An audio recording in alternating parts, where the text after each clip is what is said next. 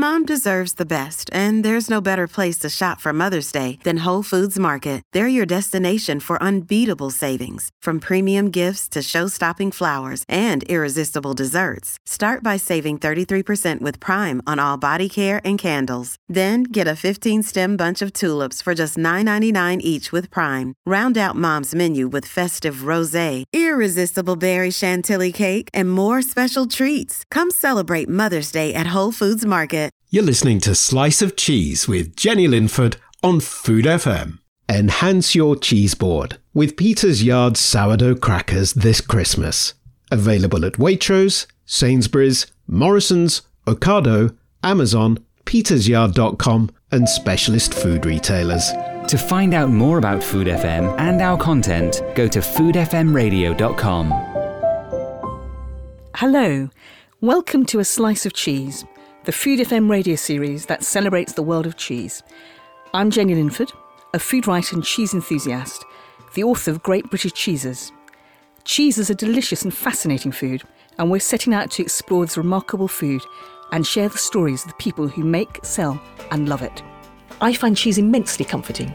This week on A Slice of Cheese, I explore the idea of cheese and comfort with food writer Kate Young, author of the Library Cookbook series, cheese writer Ned Palmer, author of A Cheesemonger's Compendium of British and Irish Cheese, and YouTuber, podcast and presenter Katie Quinn, author of Cheese, Wine, Bread.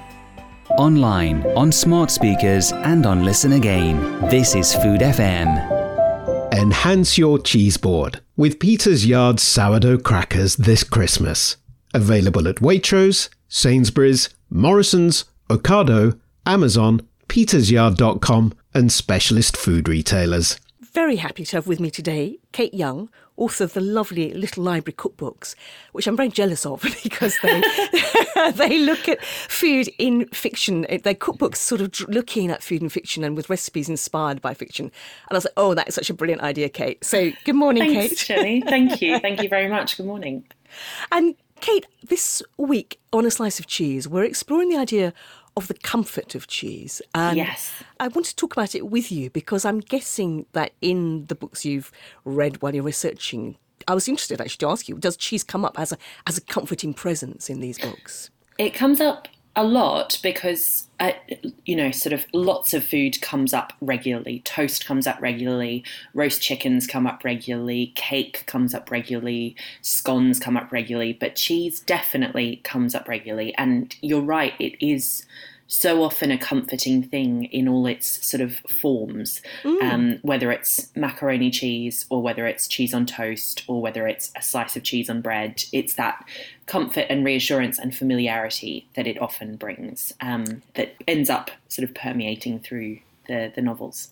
That's interesting. One of my when I was thinking about cheese and comfort, a book from childhood leapt to mind. Can you guess what that might have been? I assume it's Heidi. Correct. It's very emotional. It's such a moving story. I mean, perhaps we should recap it for people who haven't read Heidi. What happens in the story and the role that cheese plays in it. I mean, Heidi is brilliant and beautiful. And in fact, if you are anywhere near the internet now, which I assume most people are listening to this somewhere near the internet, because you can't quite escape it now.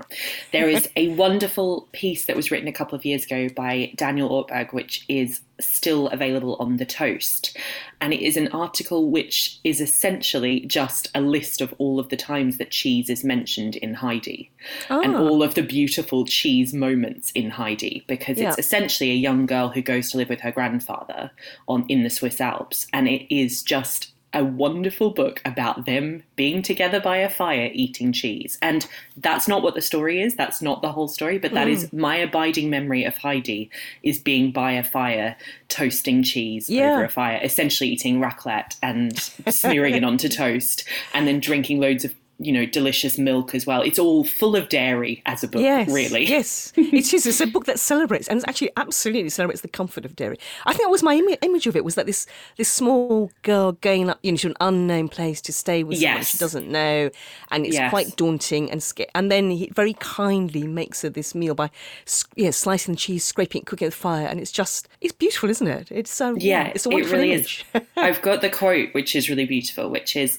"When the kettle was boiling, the old man man put a large piece of cheese on a long iron fork and held it over the fire, turning it to and fro till it was golden brown on all sides. Oh, and that is that's the first little cheese moment. And it's just perfect. And they keep returning to it. They keep having that as their meal, their thing. Yes. And it's all about, and so that's the emotional sustenance and, isn't it, what happens to Heidi is that it's not just the physical, it's not just food as fuel, it's so much more than that. It's which exactly is really interesting. That. Yeah.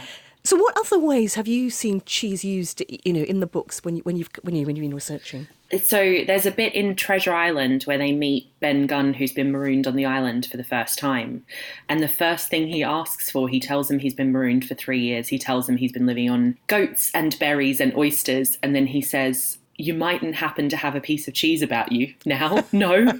Many's the long night I've dreamed of cheese, toasted mostly, and woke up again, and here I were. Wow. And imagine being marooned for 3 years, and the thing that you are still thinking about is having toasted cheese. Yeah, it's so lovely and so great. And I think that is like pure seeking of a comfort that you have missed, and cheese sort of standing in for that comfort. Yes, and interesting that sort of cheese being civilization in a way. Here's this man on an totally island foraging to keep going, and what he remembers is this food, from the past. That's so interesting. Exactly that. Stevenson is that book is so brilliant, isn't it? I mean, it's so good, and generally there's a real sense of hunger in it because if you're on a ship, there is a genuine sense of hunger. There's a restriction to the food that you've got around you. There's a poverty in that book anyway before they're on a ship. So there is a sort of perpetual, wanting.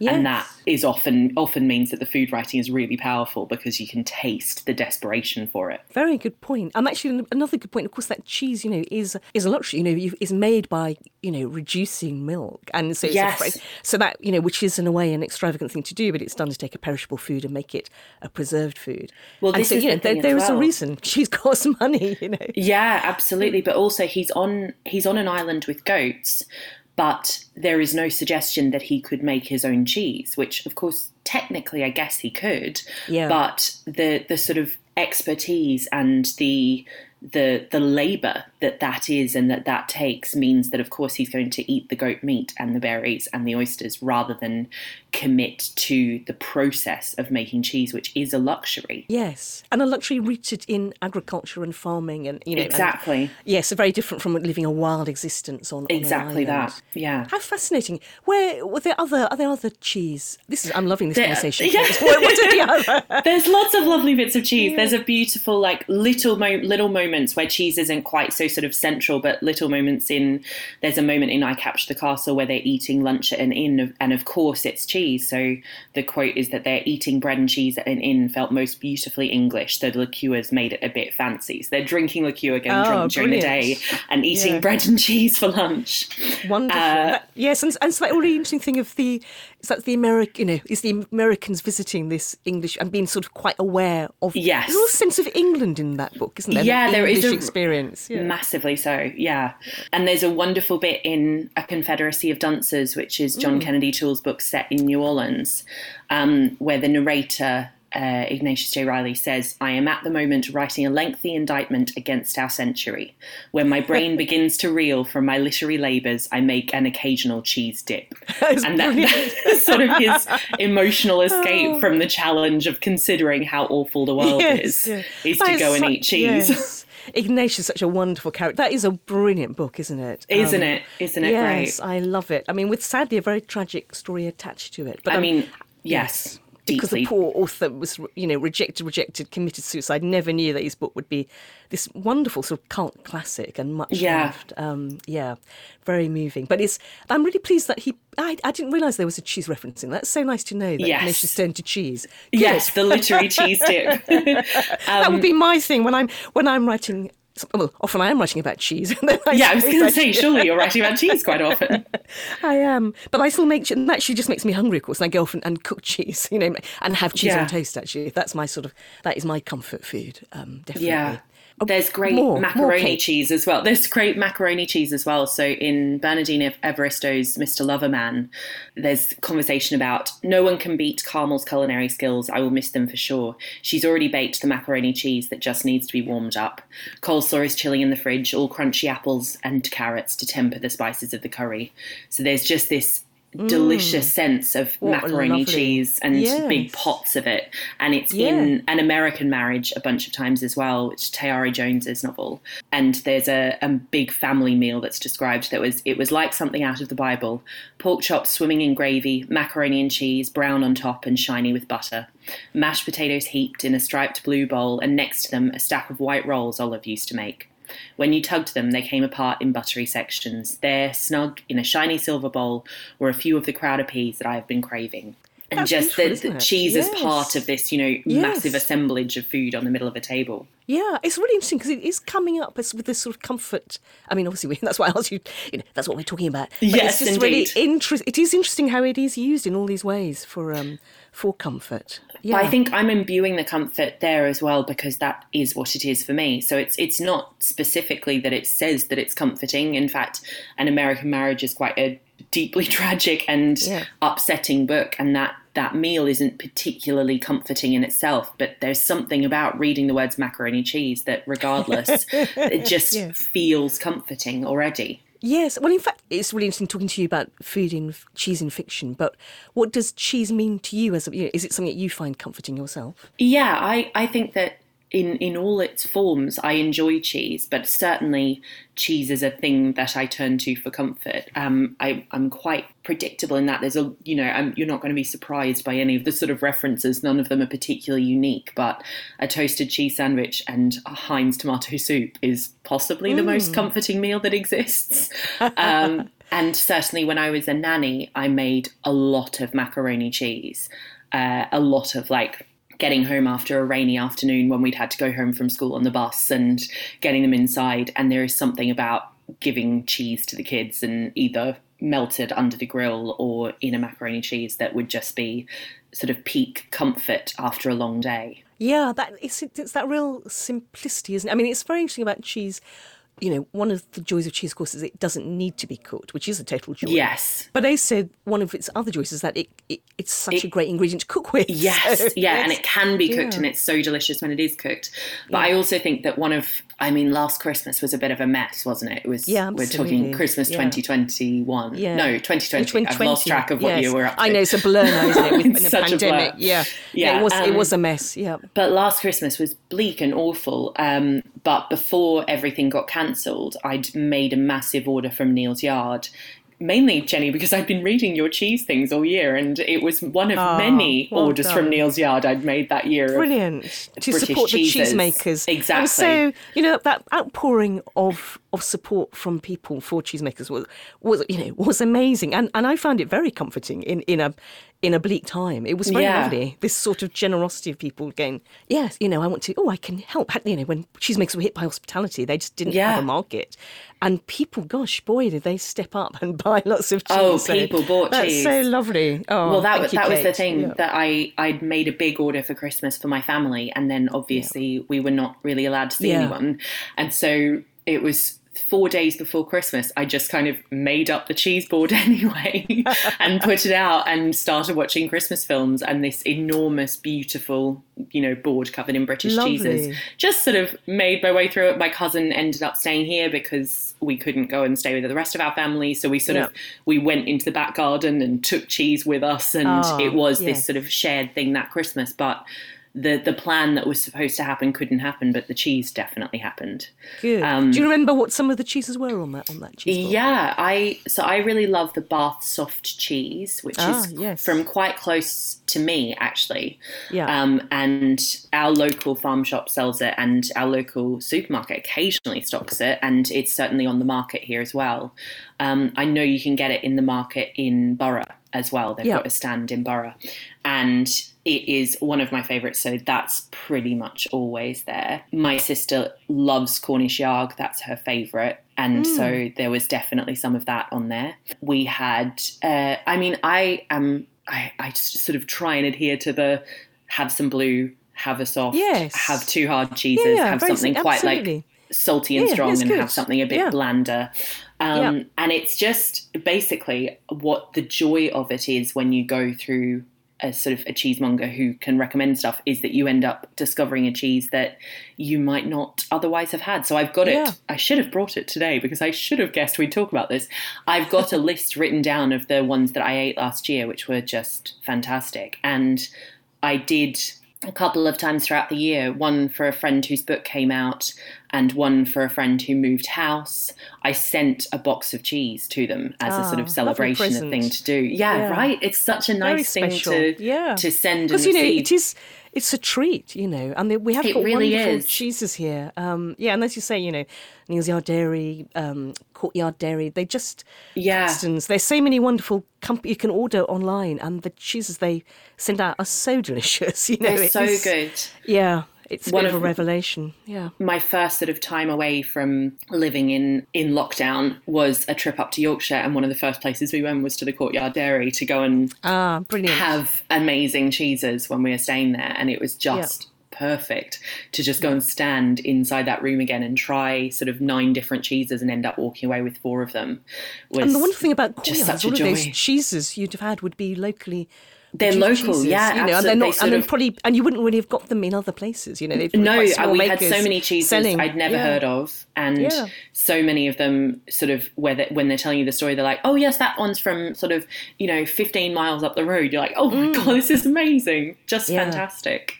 But it's nice as well. I think if a friend moved house or had a baby or all of those things in the past, I would be making something and taking it around to them. I'd be making lasagna, I'd be doing whatever.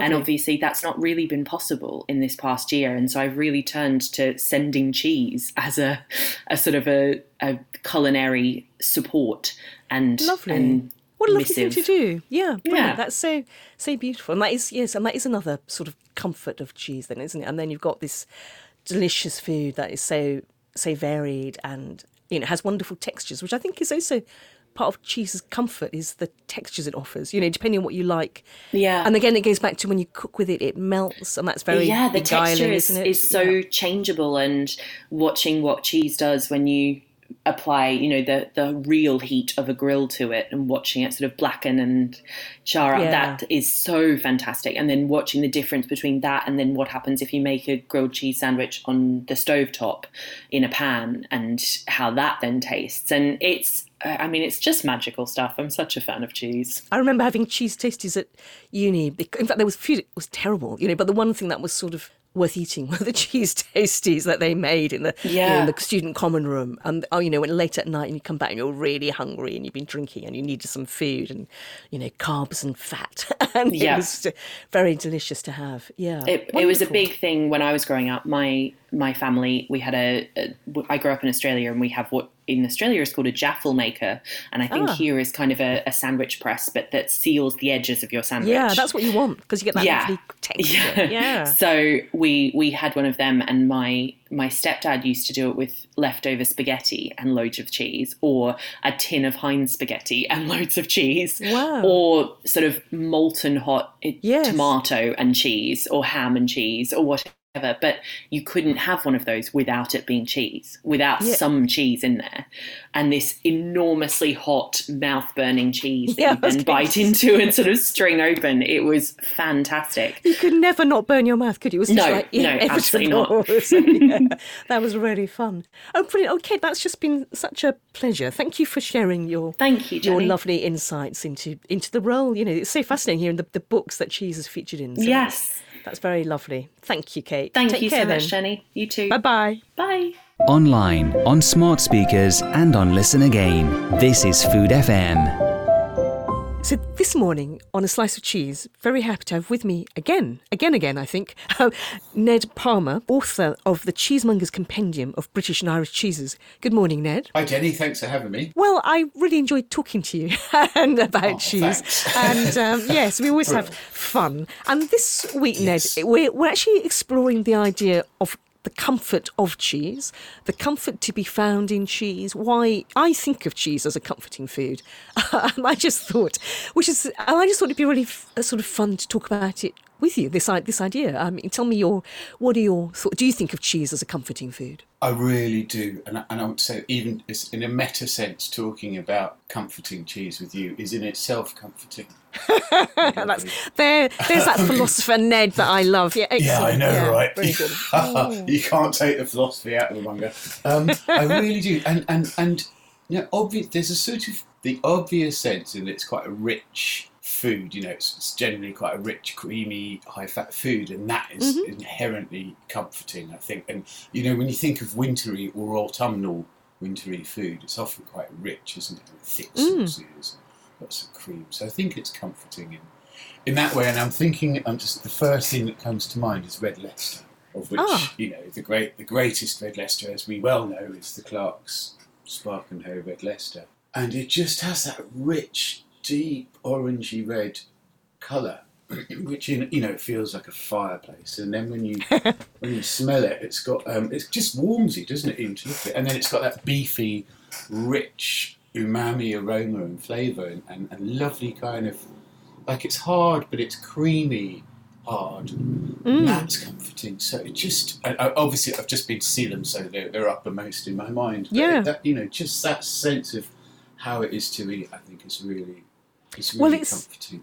I mean, yes. I mean, I think, this is Red Leicester. It's so interesting, isn't it, that one of the things we've seen in British cheeses is that makers revive making wonderful versions of cheeses that have become very industrially sort of debased, through industrial production. It took a lot of that complexity and texture and flavour away. And I think if I, off the top of my head, if I thought of cheese and comfort, I think I would think of Graham Kirkham's Lancashire cheese. Oh, yes. Because for me, that is a very, yes. Because again, I think it's that, it's not a sort of shouty, in-your-face cheese. It's a very gentle cheese in terms of its flavour. And it's got that exquisite texture. And I think cheese offers the textures that cheese offers, even when you're eating cheese, let alone before you start melting it, that there is a real pleasure to those textures, isn't there?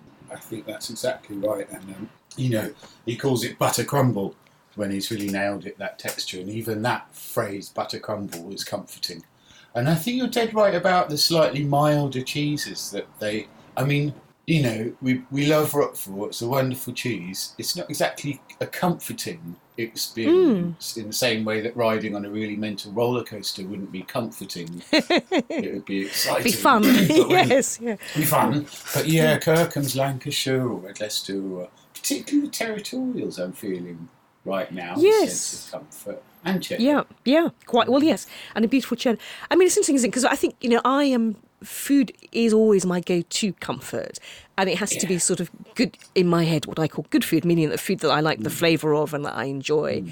And it's just really interesting that, and cheese can just be very cheering, I think, when I have, and I think it is partly of that ease of eating cheese that I haven't had to do anything. I could go and buy a pizza, and then break off a bit and eat it. And it's just, even if I was out and about, eat it then and there. I mean, so it's almost a convenience food as well, in a way, isn't it? But a convenience food that, like you say, is really good. You can have very high quality cheese, great provenance from happy animals and good pasture, but you can just break off a bit and eat it. It's not like a microwave meal that is convenient, but maybe not all that comforting. Well, it's interesting, isn't it? I think the fact that it's dairy and milk is quite a sort of profound link to the idea of comfort, isn't it? I mean, if you think of, I find butter comforting, I find cream comforting, and so I think that's something quite deep inside me that is drawn to dairy products. And then you sort of think of mother's milk, which is our first food, isn't it? So very fundamental. That's true. And just to get a bit, I don't know what to call it, a bit mythic. If you think about the link between dairying and cheese and the mother goddess is very strong, and obviously the mother goddess is about the apex of comforting in a sense. So I think there's a really ancient link to that. I just also wanted to go back to what you said about the sort of revival we're seeing, particularly now, say, of some traditional British cheeses like Red Leicester and Wensleydale that got a bit thin on the ground, and that's comforting to me too. That you can have a revival of our old cultures, that the things that really were great about British and Irish cheese making. And I know this is stretching the definition of a comfort food, but it really does comfort me that There's room for those products to come back. There are people who want to make them, and there's people who want to eat them. And there's a big market for this lovely, traditional, comforting, animal welfare is sustainable food that it reaches back into a sort of past that we can really celebrate. I mean, I think what's also quite inspiring is the way that the cheese makers are exploring sort of regenerative agriculture and really working on, sustaining the soil, They really are. creating, and they really are putting in. This is hard, this is hard work. This is not easy. This is taking time and effort and money, and so they're not sort of stuck in. I really admire them because they're not just sort of, doing what they knew how to do. They're literally pushing boundaries, and really so someone true. like Tom Culver or and at Cheshire at Applebee's, they're doing that too. Everyone's sort of, they're really trying to do what's good in a way, good for the environment, which is so important, obviously, and good for nature and good for the cheese. Yeah. And is as you say, and it's also comforting.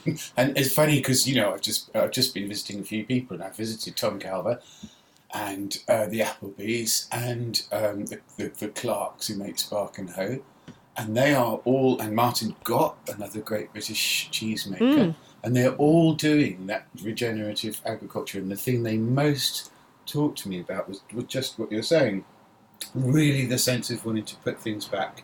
It's a relatively new, in a sense, although I think all of them have said, I think David Clark said something like, well, this is how my grandfather would have farmed. It's just he wouldn't call it anything. He didn't call it regenerative. He just called it what I do in the day. Called it farming. Yes. Farming. Yeah. So I love the way that it's both an innovation. Now, I know we get a little bit off topic, but it's an innovation, this regenerative stuff, and it is new to people. It takes a lot of work and effort, but it reaches back into ways of farming that are thousands of years Which, old. in fact, I think, that does bring us back to the idea of comfort, because I suppose you could still, and we touched on this idea of tradition and the comfort that offers, and like this idea, and these food, and cheese is this, it's an ancient food, it's a very basic way of, fresh, perishable milk is preserved. Yeah. And that's such a fundamental, important act, for human beings to do, to make this food that then could be kept and then it allowed, people to make money and, so it was added value to a perishable product. And those traditions that inform it are also those, there is a pleasure, in when you eat something that's got, it's like eating those wonderful, if you think of eating Parmigiano Reggiano, and talking to Giorgio Cravero, who matures it, and he's from, I think he's about the fifth, Giorgio Cravero, or whatever, he's 5 generations back, it was a Giorgio Cravero who started maturing Parmigiano. Yeah. So, and that's, that sort of lovely sort of, I don't know, like a solidity and a strength, and a power. That is... Absolutely. Yeah, that's quite exciting. And it is comforting. I've been thinking about it in a more sort of existential sense as well. So I was thinking about the absolute joy you get when you eat a really great piece of cheese. And I had it, those 3 cheesemakers, I know their cheeses so well. And every time I had a piece of their cheese, I was transported again. I was thinking, I think transcendent joy is a great comfort when you're feeling a little bit of existential, angst about the world. It's quite a profound feeling. And I've always felt that one of the loveliest things about being a retail cheesemonger is giving someone their first bit of amazing cheese, which is something I'd say happens at least once a week in a shop. And you see them, lovely. They suddenly realise that the world has something like this in it, and it just makes the world a better place. Yeah, that's really... Well, no, I agree. That must be a lovely experience. I mean, it's when I used to work I worked in a bookshop, so my... I was forever sort of, enthusiastically recommending authors I loved, really loved. Oh, really, they're wonderful. But you never got to see it, of course, whereas, of course, with cheese, you could someone... being given a taster of a cheese that is a revelation, that must be I've received that, I've been the person getting the revelation, but it must be lovely. It must be nice to witness that. I can imagine that's very special thing. And I suppose it's a sort of, actually, I think the analogy with bookmongering is a good one, because you're trying to figure out what someone wants, and you're listening to them, and you're trying to work it out. Are they fiction, non-fiction? Are they a cheddary type? Or maybe they're a blue? But that's a form of communication, and I think communication is, we need to reach out to people.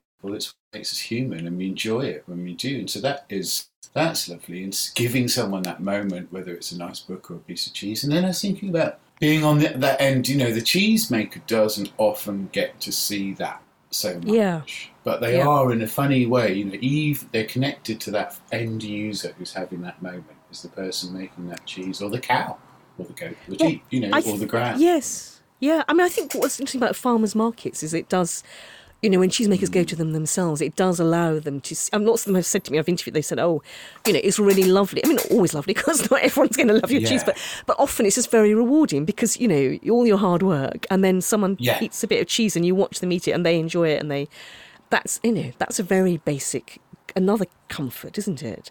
And I think, you know, for you and I, Ned, I think we both share this sense that the world of cheese in Britain is filled with some really lovely people, you know, who are incredibly likeable and knowledgeable really and hardworking, and that's.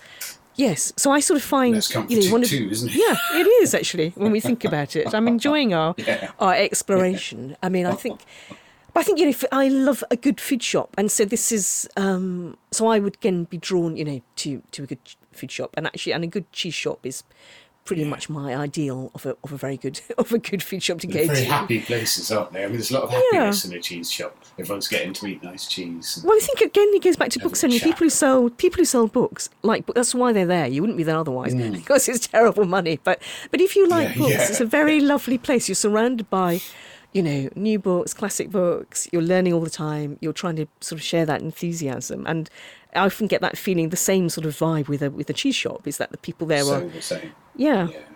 And it's quite nice, isn't it? Because you can see people. I've noticed that some of the shops have reopened with because of the pandemic, they've reopened with new staff, and they're sort of learning, but they're so up for learning and interested. Yeah. You know, I was chatting to a friend, and the cheesemonger was listening to me, and she said, "Oh, you know, I'm just listening because it's so interesting what you're saying. And I really want to learn these." You know, she wanted to know more, and it was just so sort of nice. You know, this moment of shared enthusiasm. It is actually, lovely, isn't it? Yeah, sharing, absolutely, and it's quite common. You know, it's one of the few places that English strangers, particularly London strangers, will communicate, is in the queue to a cheese shop, and someone might go, "Oh, what's that you're trying?"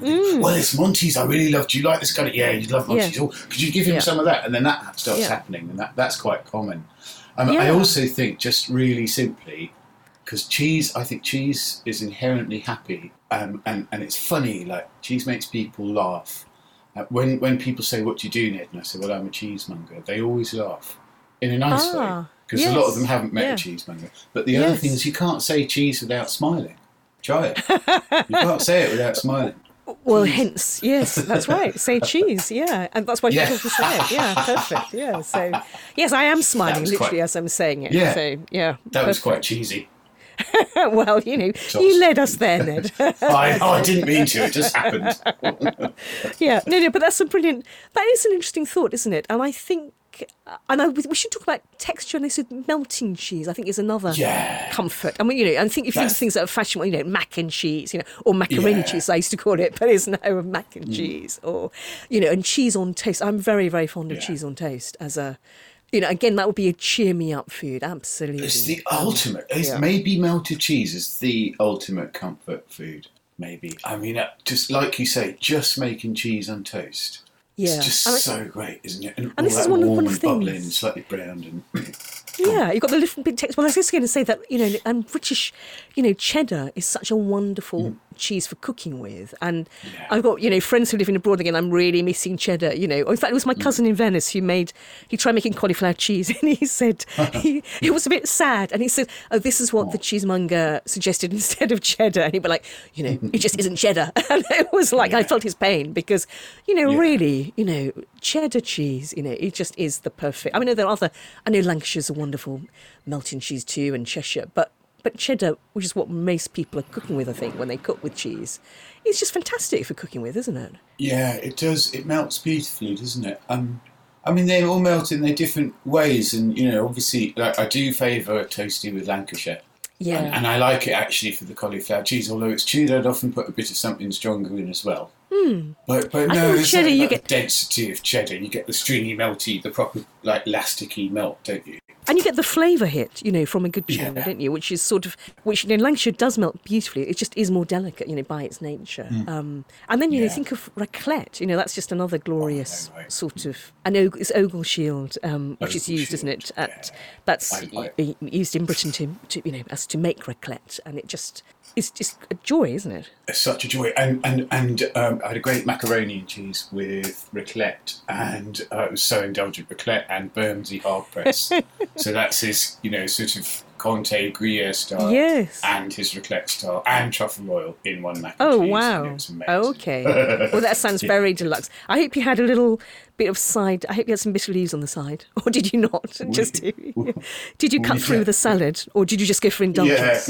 No, we had a salad and homemade pickled cucumbers. Very good. This is classy. So, okay, you can just have a think about what I might be doing after this interview ends. Nipping off to Bill to get some cheese, Yes, and going down to have cheese on toast, I think. So the joy of working from home. So, Ned, it's been really lovely to talk the comfort of cheese likewise, with Jenny. you. I'm going to have to go and make something now as well. I feel cheese on toast coming, It certainly is. You're perfect. All right, lovely to talk to you, Ned. Take care then. Oh, thanks for having me, Jenny. Cheerio. Bye-bye.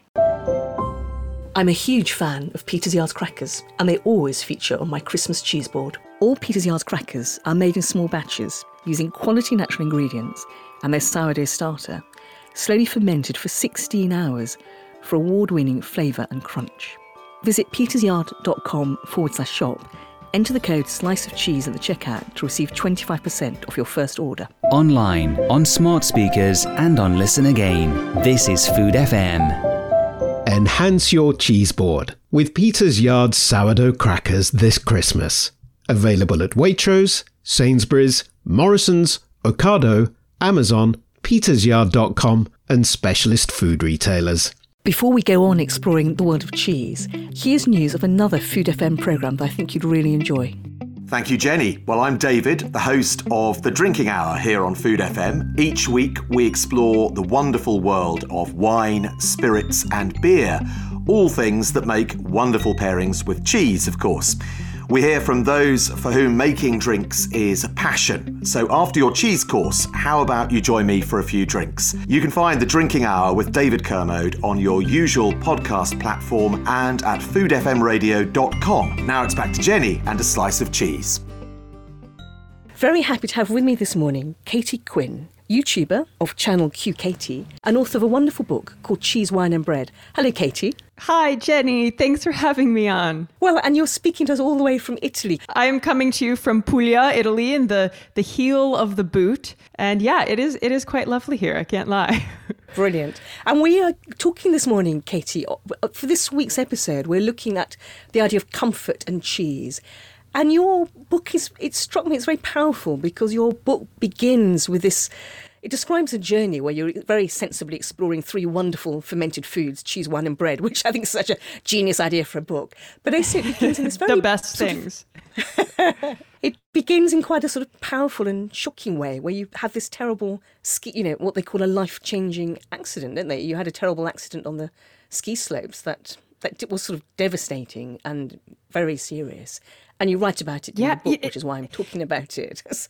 Yeah, it's not a secret. This accident is not a secret. It is one of those things that, you would never wish for something like a traumatic brain injury. I couldn't walk for months after this accident. I had to reteach my brain how to do the most basic of things. You would never wish that on anyone. I would never have, when I grow up, I want to have this horrible experience, this traumatic experience. Exactly. And trauma is a very apt word to use with it. Even scientifically, like I got a traumatic brain injury, so there was a lot of trauma around it. But it's interesting because considering it after, and I'm healthy and thank goodness, and looking back on it, it's so interesting to realize actually the gifts that it gave me, and an appreciation of food is probably at the top of the list. That's interesting, isn't it? Because in fact, that accident then led you to come to Britain with I think he was then your boyfriend. You sort of, it was life changing, wasn't it? And you then sort of came to the UK. And tell us what happened to you then. So then what happened? You came to London. So I was without a job. You left a very successful career behind. Yeah. Yes, yeah. And I, for love, right? For this man who actually was with me at the time of the accident and I just had fallen head over heels in love with, and he was kind of the knight in shining armor during all of the recovery and everything like that. He was just so there, so supportive, and it's like, okay, this is my man. This is the man, and and he felt the same way about me. And he got so we were living in New York together. With a slight tangent, I recovered in Ohio with my family. I recovered from the accident in Ohio, but then moved back to New York, moved in with Connor, and then he got a job opportunity in London. And I decided to pick up and move with him, even though it did mean leaving a lot of my career opportunities behind in New York. And so I landed in London feeling a little lost. I was a little bit of a lost spirit. I think that I wanted a community. I wanted a sense of direction. And so I followed my nose and my palate, and it led me to cheese, essentially. And that community really helped me feel settled. So you ended up getting a job at Neal's Yard Dairy, which has been mentioned a lot on this whole series because it's touched so many people's lives. And, it's quite remarkable. So that's Isn't that incredible? Is that right, Katie? Yeah, that's exactly right, Jenny. I mean, it is really interesting. What a cool company to really touch so many people. And I don't know if I think Neal's Yard Dairy is an amazing company. I also think it's the people there. It's the people they recruit are so passionate about cheese, but also just, everything artisanal, everything fermentation, everything having to do with celebrating and enjoying craftsmanship. Katie, did you know about cheese? Had you experienced sort of craft cheese growing up in, you live in New York, wonderful food shops there. Was it something you knew and loved, or was it a bit of a revelation coming to Britain and going to Neal's Yard Dairy? This is a great question. So it was a little bit of both.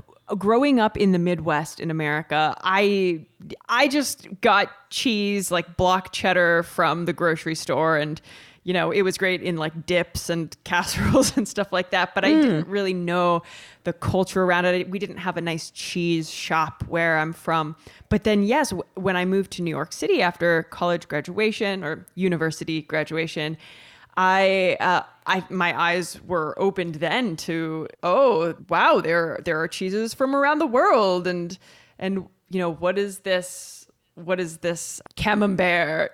Stuff that now I think silly because it's like, oh, everyone knows that cheese. But moving to New York was really what opened my eyes to those things. But moving to London, and specifically the scene at a cheese shop like Neal's Yard Dairy, and the others in London, the other fantastic La Fromagerie, and they're such great Paxton's. I mean, they're great. I know Paxton Whitfield's so good, but really working at Neal's Yard Dairy specifically made me appreciate quality artisan cheese and local cheese, and really understanding and coming to really respect the people who make the cheese and what they go through to make it. And I think just like anything, the more you learn about something, it deepens your interest. It deepens just the respect you have for it and the familiarity.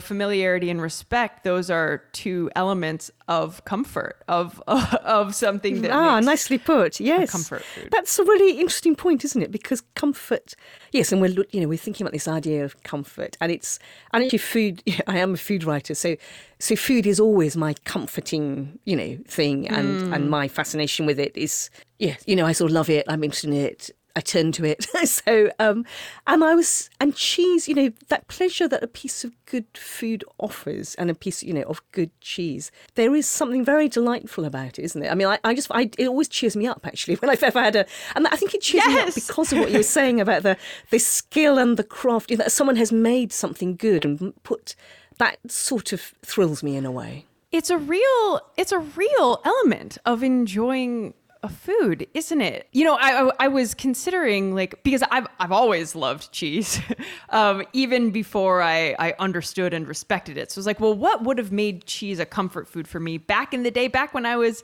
living in Ohio and my mind hadn't been open to all these things? I was like, well, okay, I think that texture has something to do with it, actually. The texture of cheese, it's soft, it's pliable to some degree. It can melt, and that meltiness, I think, is a real comfort. And then also the fact that it's so fuss-free, right? This is a non-fuss food. Yes.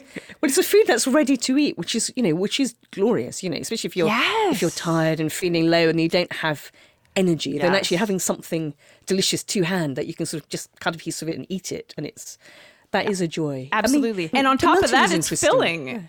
Yes, that's true. From a science level, it's full of proteins and fats, and like that is comfortable on a very physiological level. I was thinking back to your childhood, were there recipes that your parents cooked that involved cheese, or were there dishes that were brought out that you've got associations with that would comfort you, Yeah. So, okay, a couple things come to mind. One is just like a 3 cheese dip that we would just dip tortilla chips in. And just while we were, it was usually came out with some kind of a sports game we'd all watch, right? Like, football's on the TV, and bring out this cheesy dip. And it would be, and I think there were beans a part of it too. So it would be a few different layers of cheeses, like a cream cheese, and then like a cheddar cheese, and then like a shredded cheddar, and then a layer of like a Monterey Jack or some other kind of cheese, like the provolone maybe. And then I think some baked beans, if I'm remembering correctly. Like, this is so Midwest, Jenny. And then you would like put it in the oven or the microwave, I suppose, but just get it melty, and then dip tortilla chips in it. And that was a standby. It sounds really nice. Yeah. And then another casserole that actually involved a sour or a cheese cousin sour cream. So those are childhood foods, and childhood foods.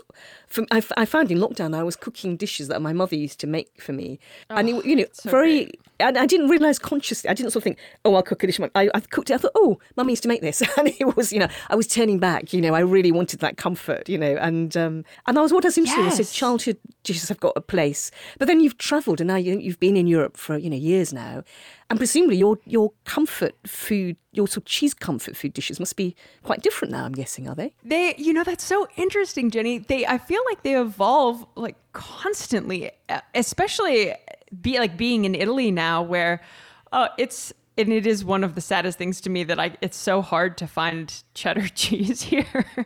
But there are such other incredible cheeses. On that note, Katie, my English father lives in Italy. He worked there, and I always used to take him out cheddar. That was, cheddar cheese was always my gift to him, and I could post it. But of course now we can't, because it's just much harder to get anything through the post into.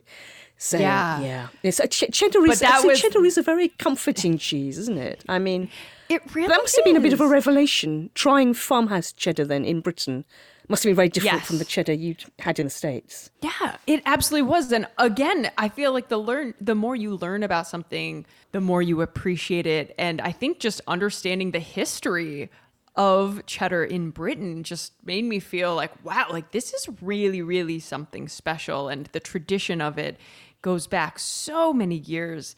I think it's interesting because I would say, yes, like I have this love affair with cheese, and I've had these experiences. I lived in a goat farm in Somerset making goat's milk cheese, and have really thrown myself into these cheese experiences specifically in my life. Like, I'm just very drawn to it, as you are well aware of, Jenny, as you also, I think you can obviously relate to this too.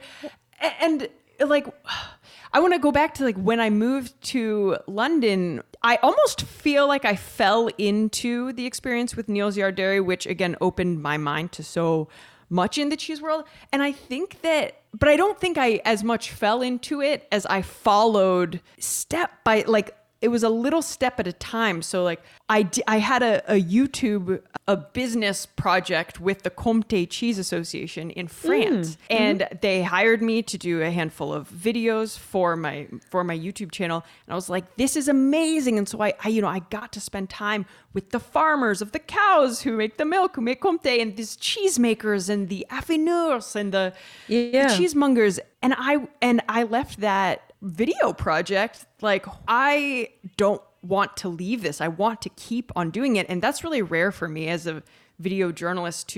I'm used to dipping my toe in a lot of things. And this was the first time where I was like, okay, I've dipped my toe in, and now I want to immerse my entire foot. Like, I'm not ready. I'm not ready to take my toe out of this. And that led to, I shared this with my contact at the Comté Cheese Association. I was like, thank you for this incredible opportunity. I loved it so much. I just basically expressed this to him. And he said, Katie, you live in London. I had only lived in London for about 2 months at that point. And he said, Neal's Yard Dairy is in London. You need, if you love this, like you say you do, you need to connect with someone there. And about 5 minutes later, he sent an email connecting me with the amazing Bronwyn Percival. And brilliant. I feel like the rest is history in terms of me really pursuing my interest in cheese. I mean, and that's, and the fact you've written this lovely book which charts your exploration and, of cheese, wine and bread. But I think that's why I wanted you on this programme, Katie, because I was thinking, the comfort of cheese, in a way, you've had a massive, we're not just talking about a comforting dish, that you eat if you're feeling low or it cheers you up. We're actually talking about, you found this whole world of cheese and then fermented food, but starting off with cheese, didn't you? And that's in the sort of solace and the fascination it's giving you is really it's profound, isn't it? Yeah, it really is. It's really interesting to think about, but you're right. Cheese was the gateway to my feeling at home and connected in a new and strange land. We should just talk now about your time in Italy, where you're living now in Puglia. So you must be experiencing new cheeses. There must be cheeses we would never get to see in the UK I'm really jealous. But have you found some cheeses that are falling into that comfort zone for you in Italy? Oh yeah. Okay, the first that comes to mind is burrata, which is a ball of fresh cheese with a mozzarella kind of exterior stuffed with stracciatella. So it's all, fresh cheeses and very almost milky, actually, very lactic and milky and fresh. And the thing that that I just get a kick out of every time when I eat burrata is slicing a ball open and it just like it spills onto the plate or the cheese board that you cut it onto. It's just it is comforting, actually, in its own way. Are you familiar with burrata? Yes, no, I love it. Yeah, it's become very fashionable in London, but again, it's interesting because obviously I'm guessing it's particularly glorious when it's very, very fresh, and that's much harder to get in London. I have to give credit to the town where burrata was born, which is called Andria, and it's in Puglia, 10 minutes from where I live. So the home of burrata is very close, and it's a big point of pride here. Because the cheese, it's very delicate and fresh, and it's that lovely. It's that sort of quintessence of what fresh. When you talked about texture and yielding texture, and it's this lovely, very very sort of gentle, soothing in a way, almost. Yeah, interesting. Yes, absolutely. But then there's caciocavallo, which is a harder cheese, more aged, and it melts like a dream. It melts like a dream, on toast, on potatoes, whatever. But one way here that it's traditionally eaten is it's hung over flames. So you've got your flames underneath, and then you can picture maybe like a tree branch over the flames with a string and the caciocavallo hanging over it, with then a grate underneath to catch the cheese, or to, you can put all kinds of different foods, vegetables, meats, carbs on this grate, and then the the caciocavallo will melt onto those things. It's What? So, glorious. I see. So it melts down and falls onto the stuff below it. Then is that what happens? Yep. Yeah. And or Wow. you can also swipe it from the ball of caciocavallo being warmed overneath. So it's kind of, it's the... That sounds fun. That sounds fun. The eater's choice. Yeah, eater's choice. Yeah. Gosh. Oh, how interesting. Okay, that was wonderful. Well, Katie, thank you. I mean, that's just been such a pleasure to talk to you. And of course, you have made me hungry, which is a real cliche. I'm always saying that on this show, but it's true. And now I'm thinking, yes, please. I'm thinking burrata and caciocavallo. I want you both in my life. But Katie, it's been lovely. Thank you for coming on the show. Jenny, it's always such a joy to talk to you. Thank you so much for inviting me. To find out more about Food FM and our content, go to foodfmradio.com. Enhance your cheese board with Peter's Yard sourdough crackers this Christmas.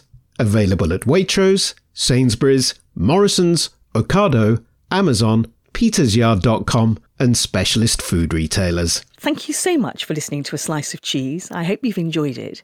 If you have enjoyed it, it would be lovely if you could rate us on wherever you've found this podcast. It will make such a difference to us. So I hope you'll enjoy us again. Thank you very much.